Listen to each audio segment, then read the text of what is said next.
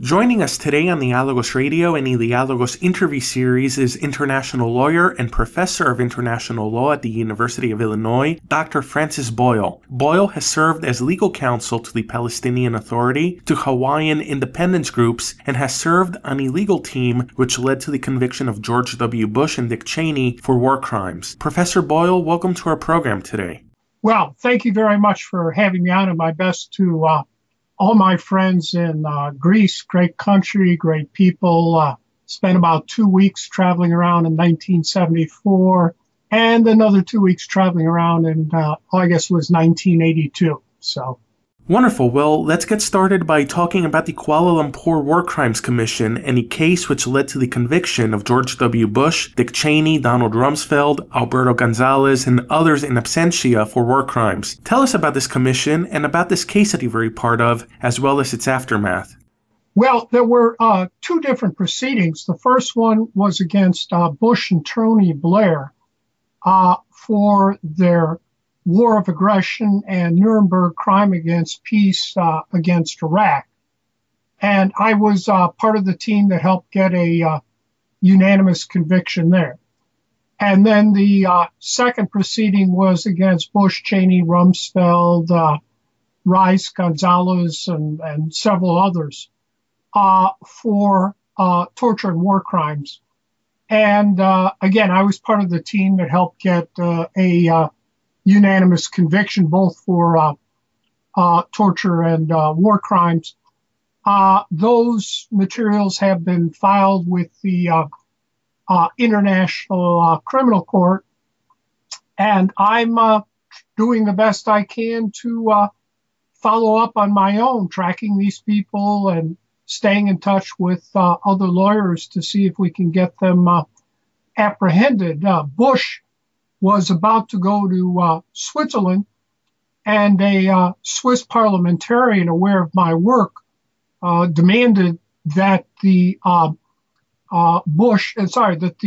Swiss prosecutor general apprehend and prosecute Bush for torture and war crimes under the domestic implementing legislation for the Rome Statute for the International Criminal Court. So when word got back to Bush, he didn't go to Switzerland. So that's, the way I'm proceeding, and other international human rights experts. I'm not the only one out there. I know the Center for Constitutional Rights in New York is involved. I believe Amnesty International is involved, and there's some other human rights lawyers I stay in contact with around the world. So we'll keep after these people the best we can.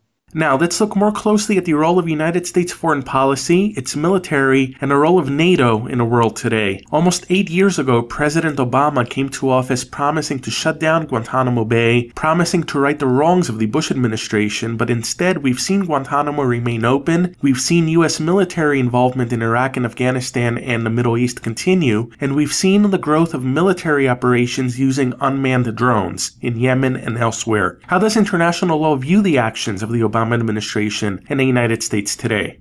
Well, actually, I wrote a book that comprehensively covered all the violations of international law, human rights, the laws of war, and United States constitutional law by the Bush Jr. administration, called Tackling America's Toughest Questions. And in the conclusion, I wrote the conclusion and 3 weeks after Obama was inaugurated. And in the conclusion, I said it looked like we very well might be getting a third Bush term. And that's what we've gotten here. 2 more Bush terms under Obama. He's pretty much continued the Bush policies, both abroad and here at home, compounding and continuing the Bush police state here in the United States. So at some point, I guess I'll get around to writing a book on the Obama administration's violations of international law. But in the meantime, you could read my book on the Bush violations, Tackling America's Toughest Questions, and he's basically continued the same policies.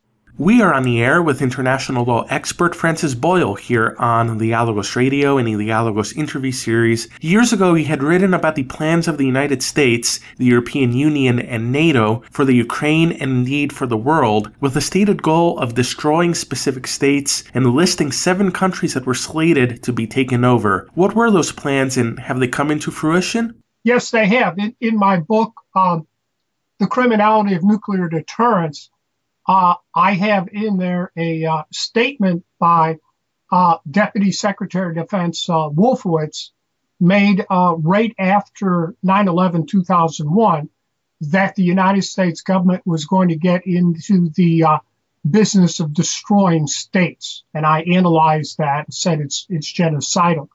And then soon thereafter, NATO General Wesley Clark was in the Pentagon, and he was told they had a list of 7 Muslim states that they were going to destroy. And basically, they've all been taken out now, except for Iran. They've destroyed Afghanistan, Syria, Libya, Somalia, Yemen. Lebanon has been pretty much paralyzed. And they lopped off South Sudan from Sudan. So that process continues, and now they're moving toward Ukraine and China. I'm sorry, they're moving toward Russia from Ukraine, and also China. They're moving to directly confront China. Is there, in your view, any political candidate, any political force in the United States at the present time that can put an end to this foreign policy and to the U.S. military machine overseas? For instance, there's many progressives who have placed their hope in Bernie Sanders as the man to do this. Is this hope misguided, in your view? Well, I'm not going to criticize Senator Sanders here. I dealt with him personally, so okay. But everyone had the same hope about Obama during his campaign. Now, Obama was behind me at Harvard Law School, and he moved to the Hyde Park area in Chicago there with the University of Chicago, where I was an undergraduate. So I had my own sources up there in Chicago, and they told me not to trust Obama. So I never have. And indeed, I didn't vote for him 2 times in a row. And I was not deluded by Obama, which is why I said 3 weeks into his inauguration, into his administration, in my book, Tackling America's Toughest Question, it looked to me like we were going to get a 3rd Bush term. Well, hope springs eternal. Maybe Bernie Sanders will actually do something. I don't know.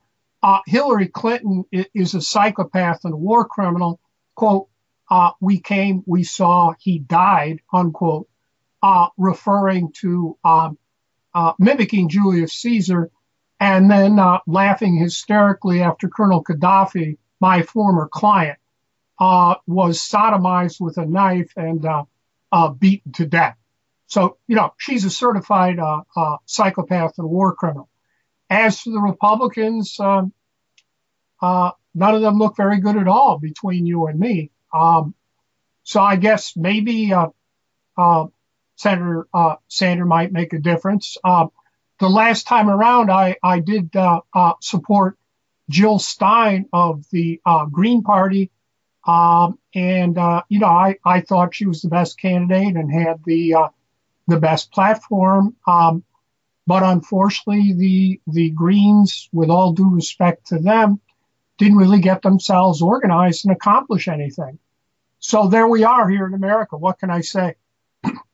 We are speaking with international law expert Francis Boyle here on Dialogos Radio and the Dialogos interview series. The ongoing and worsening conflict in Syria and all across the Middle East has led to a tremendous wave of refugees fleeing their homelands and traveling under treacherous conditions to Europe, with Greece often serving as the European entry point for these refugees. What do you make of the European Union's stance toward the refugee crisis and the stance of the international community as well? And what does international law foresee in such circumstances? Right. Well, all these refugees are fleeing because the United States government has been destroying their states, as we've already discussed. Syria, Iraq, Afghanistan, Somalia, Yemen, and Libya, accounts for most of them. So that's why they are fleeing. An outright terror of the aggression, war crimes, genocide, crimes against humanity that the United States government is inflicting upon them. With respect to Europe, everyone there in Europe, all the states are parties to the UN Refugees Convention. That's the international law. Unfortunately, it appears that they're going to be making Greece the scapegoat for all this and confining all these refugees in Greece. If you're reading the plans here, which is completely unfair. I don't know exactly how to advise Greece to deal with this situation. The Refugee Convention is there, but you're being made the scapegoat for American policies here, and Europe is going along with it. You have written and spoken extensively about growing Israeli belligerence in the Middle East and about the Palestinian right of return. How does international law view Israeli actions in the region, such as the continued construction of settlements, and how can the Palestinian people defend their homeland and their sovereignty from a legal point of view? Well, I've written 3 books on this: Palestine, Palestinians, and International Law, Breaking All the Rules, and the Palestinian right of return under international law. So I'm not going to go through all of them. But basically what we have here is outright genocide being perpetrated by Israel against the Palestinians with the full support of the United States government. And that is what confronts us today as citizens of the world community. Israel wants all of Palestine, and they don't want any Palestinians there. So it's going to get worse. I've given the best advice I can to the Palestinian leadership. I work with them to get them up to the point where they are now a United Nations observer state. I have devised a means whereby they can overcome Obama's threatened veto of their membership, full-fledged state membership in the United Nations. And I have also offered to sue Israel at the International Court of Justice in The Hague, the World Court, for inflicting genocide against them and trying to stop it, the settlements, the genocidal siege of Gaza. So the Palestinian leadership has my recommendations and offer to help. In the meantime, I'm doing everything I can do here. I was the one who set off the Israeli divestment disinvestment campaign in November of 2000. And then in 2005, the Palestinian Civil Society contacted me and asked me if I would go in with them on a BDS campaign, which I agreed to do. So the BDS campaign is taken off now all over the world. And I would encourage your listeners to work with the Palestinian BDS campaign for sure. It's having an impact. We are on the air with international law expert Francis Boyle here on Dialogos Radio and the Dialogos interview series. Having mentioned Israel and the Middle East, this past summer the Greek government signed an agreement with the Armed Forces of Israel, a so-called Status of Forces Accord, which Israel has apparently signed with only one other country in the world, the United States. What does this accord mean, and what do you make of the Greek government's efforts to forge closer ties with Israel?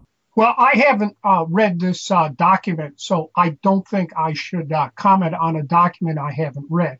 But it is very unfortunate to see Greece move towards working hand in glove with Israel when you did have a previous history there of supporting the Palestinians.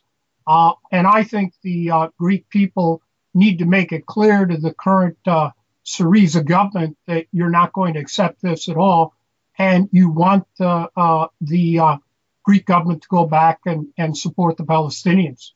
You used to be a member of the board of Amnesty International USA back in the late 80s and early 1990s. However, you have since turned into a fierce critic of NGOs, such as Amnesty International. Describe for us the relationship that exists between such NGOs and power structures in Washington and elsewhere. Well, yes, these Western NGOs, and you probably have some of them there in Greece, all operate on the basic principle, he who pays the piper calls the tune. There's nothing objective, neutral, or dispassionate about any of them, including and especially Human Rights Watch, the International Committee of the Red Cross. I could go down an entire list of these NGOs. So they're really not there to help you and the people of Greece. You might have your own internal Greek NGOs that get money from Greek sources. That's a different matter. So you have to be very careful with these NGOs. For example, this summer, Amnesty International adopted a resolution to the effect that it was going to promote the sex industry and sex trade on a worldwide basis, which I did my best to stop. I read the documents in support of this, and it all went back to George Soros' documentation to support it. So it seems that Soros must have made a very big contribution to Amnesty International to get this reprehensible policy rammed through their headquarters in London, and then Amnesty worldwide. I take it Soros must have some type of investments in the sex industry. You know, he's a hedge fund manager. And then, Soros gave $100 million to Human Rights Watch. So you can figure it out from there. But it's true for all these Western NGOs. We are speaking with international law expert Francis Boyle here on Dialogos Radio and the Dialogos interview series. Your outspoken criticism of U.S. foreign policy against Israel, and also on issues such as being in favor of independence for Hawaii and for many other issues, has put you on the radar of the FBI and other intelligence agencies. Describe for us an encounter you had with the FBI about a decade ago. Yes. One day, two agents for the FBI and the CIA showed up my office, misrepresented to my secretary who they were and what they were about. I let them into my office.